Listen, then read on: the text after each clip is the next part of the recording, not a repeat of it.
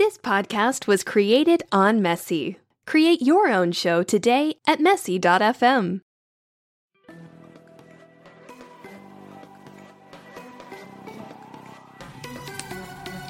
Welcome to the Market Vibe Podcast, a podcast for all things entrepreneurship and digital marketing. Each week we'll be covering marketing topics and experts to help you maximize your efforts in your business. Whether you're just starting out or have been in business for 10 years, this podcast is for you. We're your hosts, Michael and Jillian Leonard, digital marketing strategists, brand experts, and founders of the Market Vibe Digital Marketing Studio. I hope you're ready. Let's do this.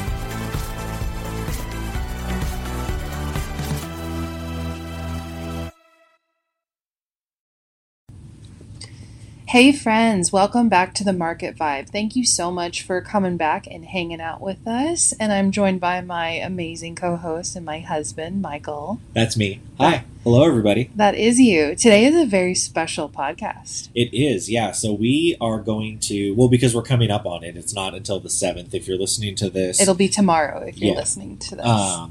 So we will have been together for 10 whole years. A whole decade. Oh my goodness. And it's crazy to think about. And so I think anytime that there is big ones like this, so 5-10 years, definitely even when you're married, it's always nice to reflect, because I think that there's a lot of things that, well, there's definitely things you've learned, but it's really good to take a look back, because I think maybe some of those things can get lost. So always reflecting on them, but then also to be able to share them with other people, because what that does for other people is that helps them navigate the, quote unquote pitfalls or the don't do's of the things that you've learned. And I just think that helps people, as we go into the future, people just have this wealth of knowledge that what it does is it helps people be able to build businesses more successfully and build them quickly, which is great. And then, that allows people who have great morals and ethics and values to do some really great things, being able to build businesses like that. So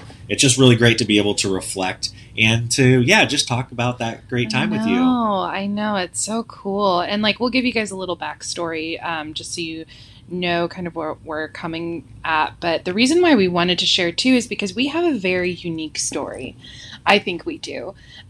We met in college in a class, and it was a recommended course for me. I tried to take it the semester before, but it was full, so I had to wait a semester. And then Michael took it on a whim. He was studying psychology at the time and had what'd you have, babe, like a 2-hour break? Yeah, I had a really long break. I think it was actually 3 hours. And I thought it would be fine. I thought I would just, get work done or something like that, but I realized quickly that that was stupid. It was way too long of a break, and so I went to look for a psych class that I needed, and obviously all those were filled. So then I just kind of, did the thing that normal people do. Okay, what's anything that I can fill with that spot? And that was actually one of the only 2 classes. I actually, to this day, I don't remember what the other one was, but it must have been so terrible that English sounded like a good idea. And so that was the one that I took, and lo and behold, there's this hot lady right here walks in looking all fine and whatnot. Yeah, so the class was Survey of American Lit, and granted, it was probably one of the most boring English classes. I've taken because I was an English major, I took other classes that were way more interesting and fun, but this one was so dry and boring. But yeah, October 7th is special because that is the day that Michael sat next to me and then asked me to go study in the library for a test that we had coming up, but we didn't do barely any studying. We just talked for hours, and we've been together ever since. But we always love reflecting on that because it's just so serendipitous how it all happened. And what's really special is we got married after 5 years of being together, and shortly after we got married, we started our first business. So that's why we say that our journey is unique, because yes, we'd been together for 5 years, but then we started our marriage as business partners as well. And I don't know if any of you work with your spouse or you're like, oh my God, I can never work with my spouse, but it's been a journey, to say the least. And one that I think that I'm very grateful for. I don't know about you, babe. I am very, very grateful. So it's just crazy. Yeah. just very, very grateful. Yeah. Yeah, no, I totally agree. So what do you think, babe, when you look back on like our time together, what are some of the things that stand out to you the most? Wow. Well, I mean, so obviously this isn't our first business. Yeah. And so I think what stands out to me is just, if you look, it's almost like a level. So it's like here, and then it gets better, and then it's always a stair step. Like everything has always gotten better. And so I think that that's really good. That's something that everybody can learn because, I mean, the stats say actually that most entrepreneurs aren't successful until their third business. So, I mean, I obviously don't intentionally think you're going to fail, but, always do your best to learn. And so that way, if say you start your first business and you're not as successful, and then you move on to say a second business, or you want to move on to something else, just take the lessons that you learned from that first business and apply them to your second business, so that at least you use that as a stepping stone, so that you don't just go to the second business and make the same mistakes in the third, and then you think, well, business doesn't work. It's just you didn't learn anything. So I would say that's something that's been really something that I'm looking back now thinking is really powerful. Also, just how we've grown together. Yeah, I would say our relationship and our marriage has grown with each business as well. And I think, too, also just the way that we communicate in our business, too. We used to just, and I mean, come on, couples out there, like, let's be real. You guys know. Like, you just, business, especially the first time, you're heated because you have one idea of the way things should be.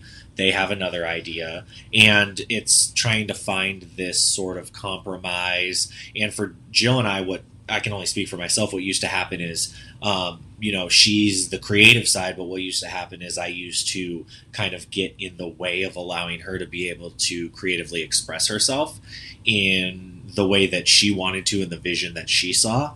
And so that was almost me kind of stepping over my boundaries and into her boundaries as far as professionally. And what that did is that stifled her creativity and her growth professionally.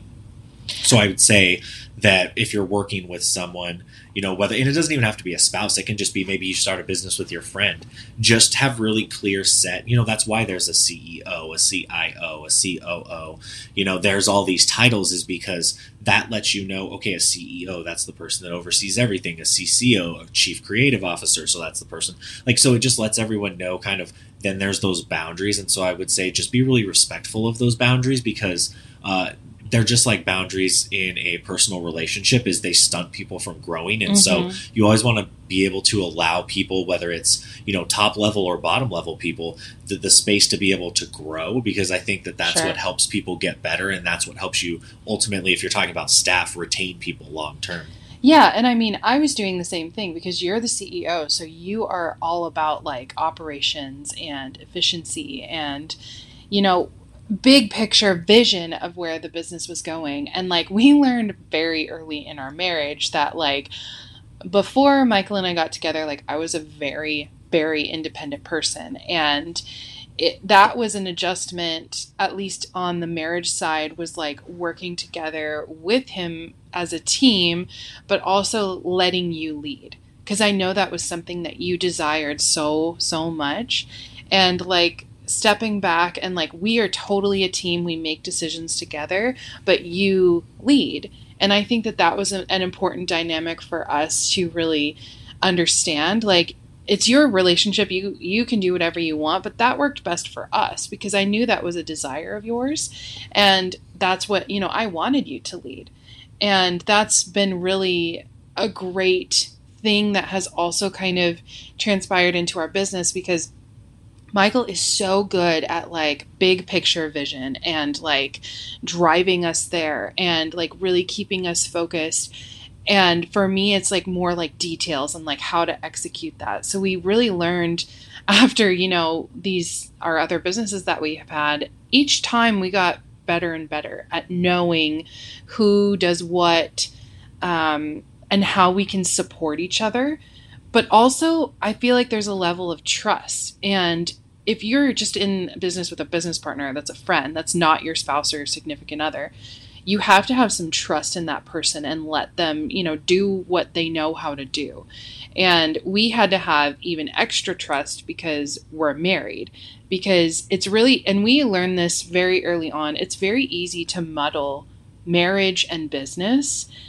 Just like you were talking about those clear boundaries, you have to have clear boundaries where like business does not affect marriage. Does that make sense? Mm-hmm.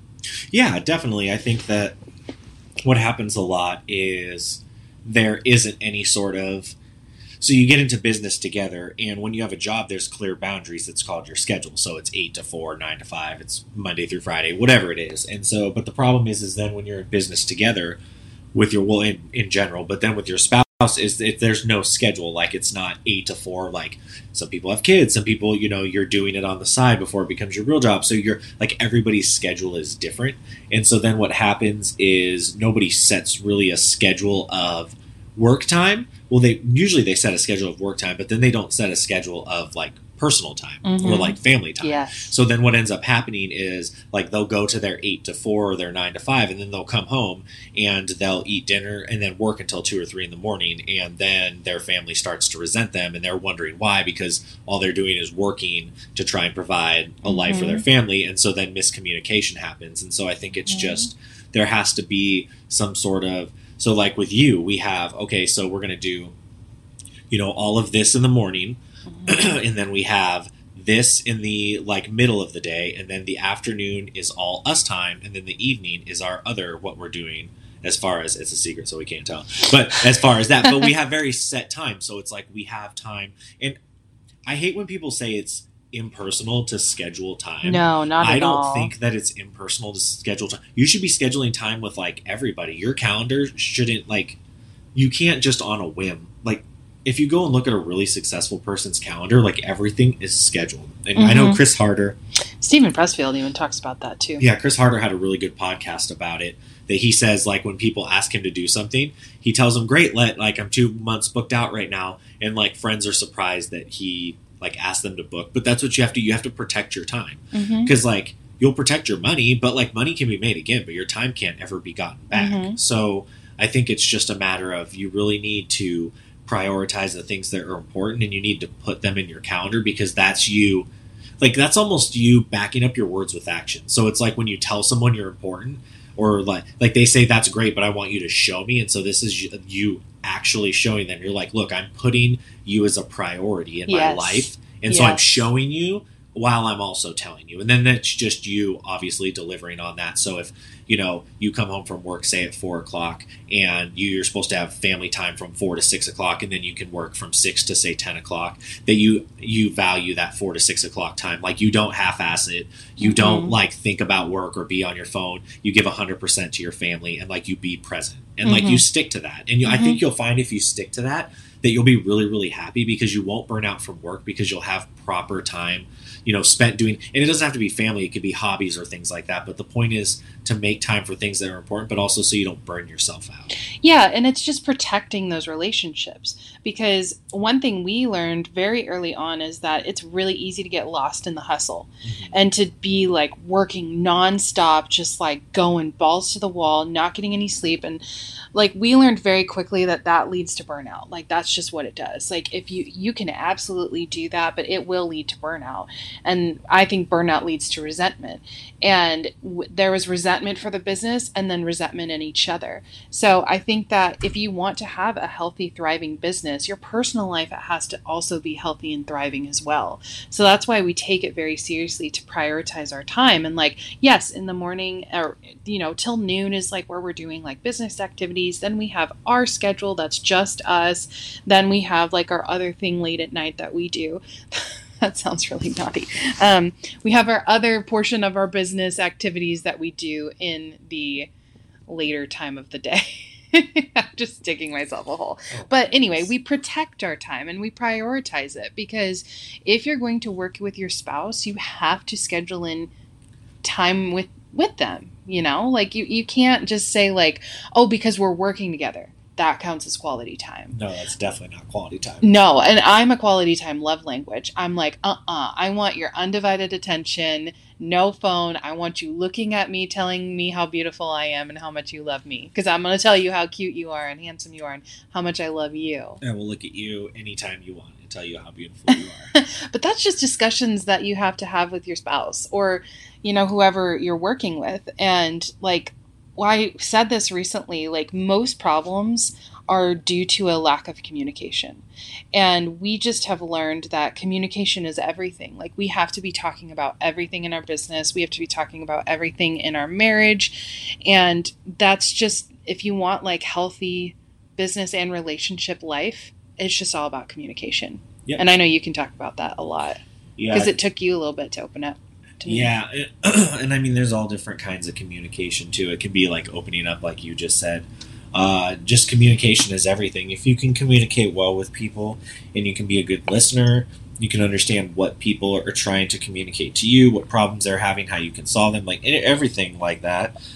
You'll be very successful in anything that you do because most people don't excel at that, I guess is the nice way of saying it. Because usually what we end up doing is, and I mean, I've been completely guilty of this, and obviously everybody's trying to get better, but of making it about us. So we go into a conversation wanting to listen to someone or help someone, and then we realize, like, at the end we've done all the talking, and like instead of listening and asking questions, we just did all the talking. And so I think it's really, really important to practice communication and just practice it, because the more you practice, the better you'll get. And it's not just like, oh, if I practice personally, I'll only get better personally. No, if you practice personally, you'll get better professionally too, because any communication that you practice, you'll get better in. And so it can be tough. You know what I'll add to that too is also for me practicing reacting, because remember I used to just sometimes fly off the handle. So it was like creating a safe space for you to want to communicate with me. Like it's a two-way street. Totally. But yeah, communication is so important. It's probably the number one thing that'll make or break business owners, because at some point there's going to be someone on the other end. Like, yeah, you can use automated software for lead generation and things like that, but ultimately the decision makers are people, and they're going to have to be communicated with. So, yeah, totally.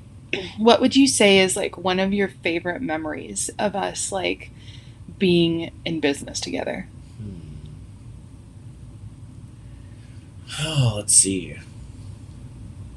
I would say some of the car rides. Yeah. Those were really fun. So we would go on like just long trips for clients and things like that. And so just like long car rides of just driving. Like sometimes the drives were, long drives, but sometimes they're really fun because you just talk and you listen to music and you just have a lot of fun and you get to see different places. So I would probably say that. What about you?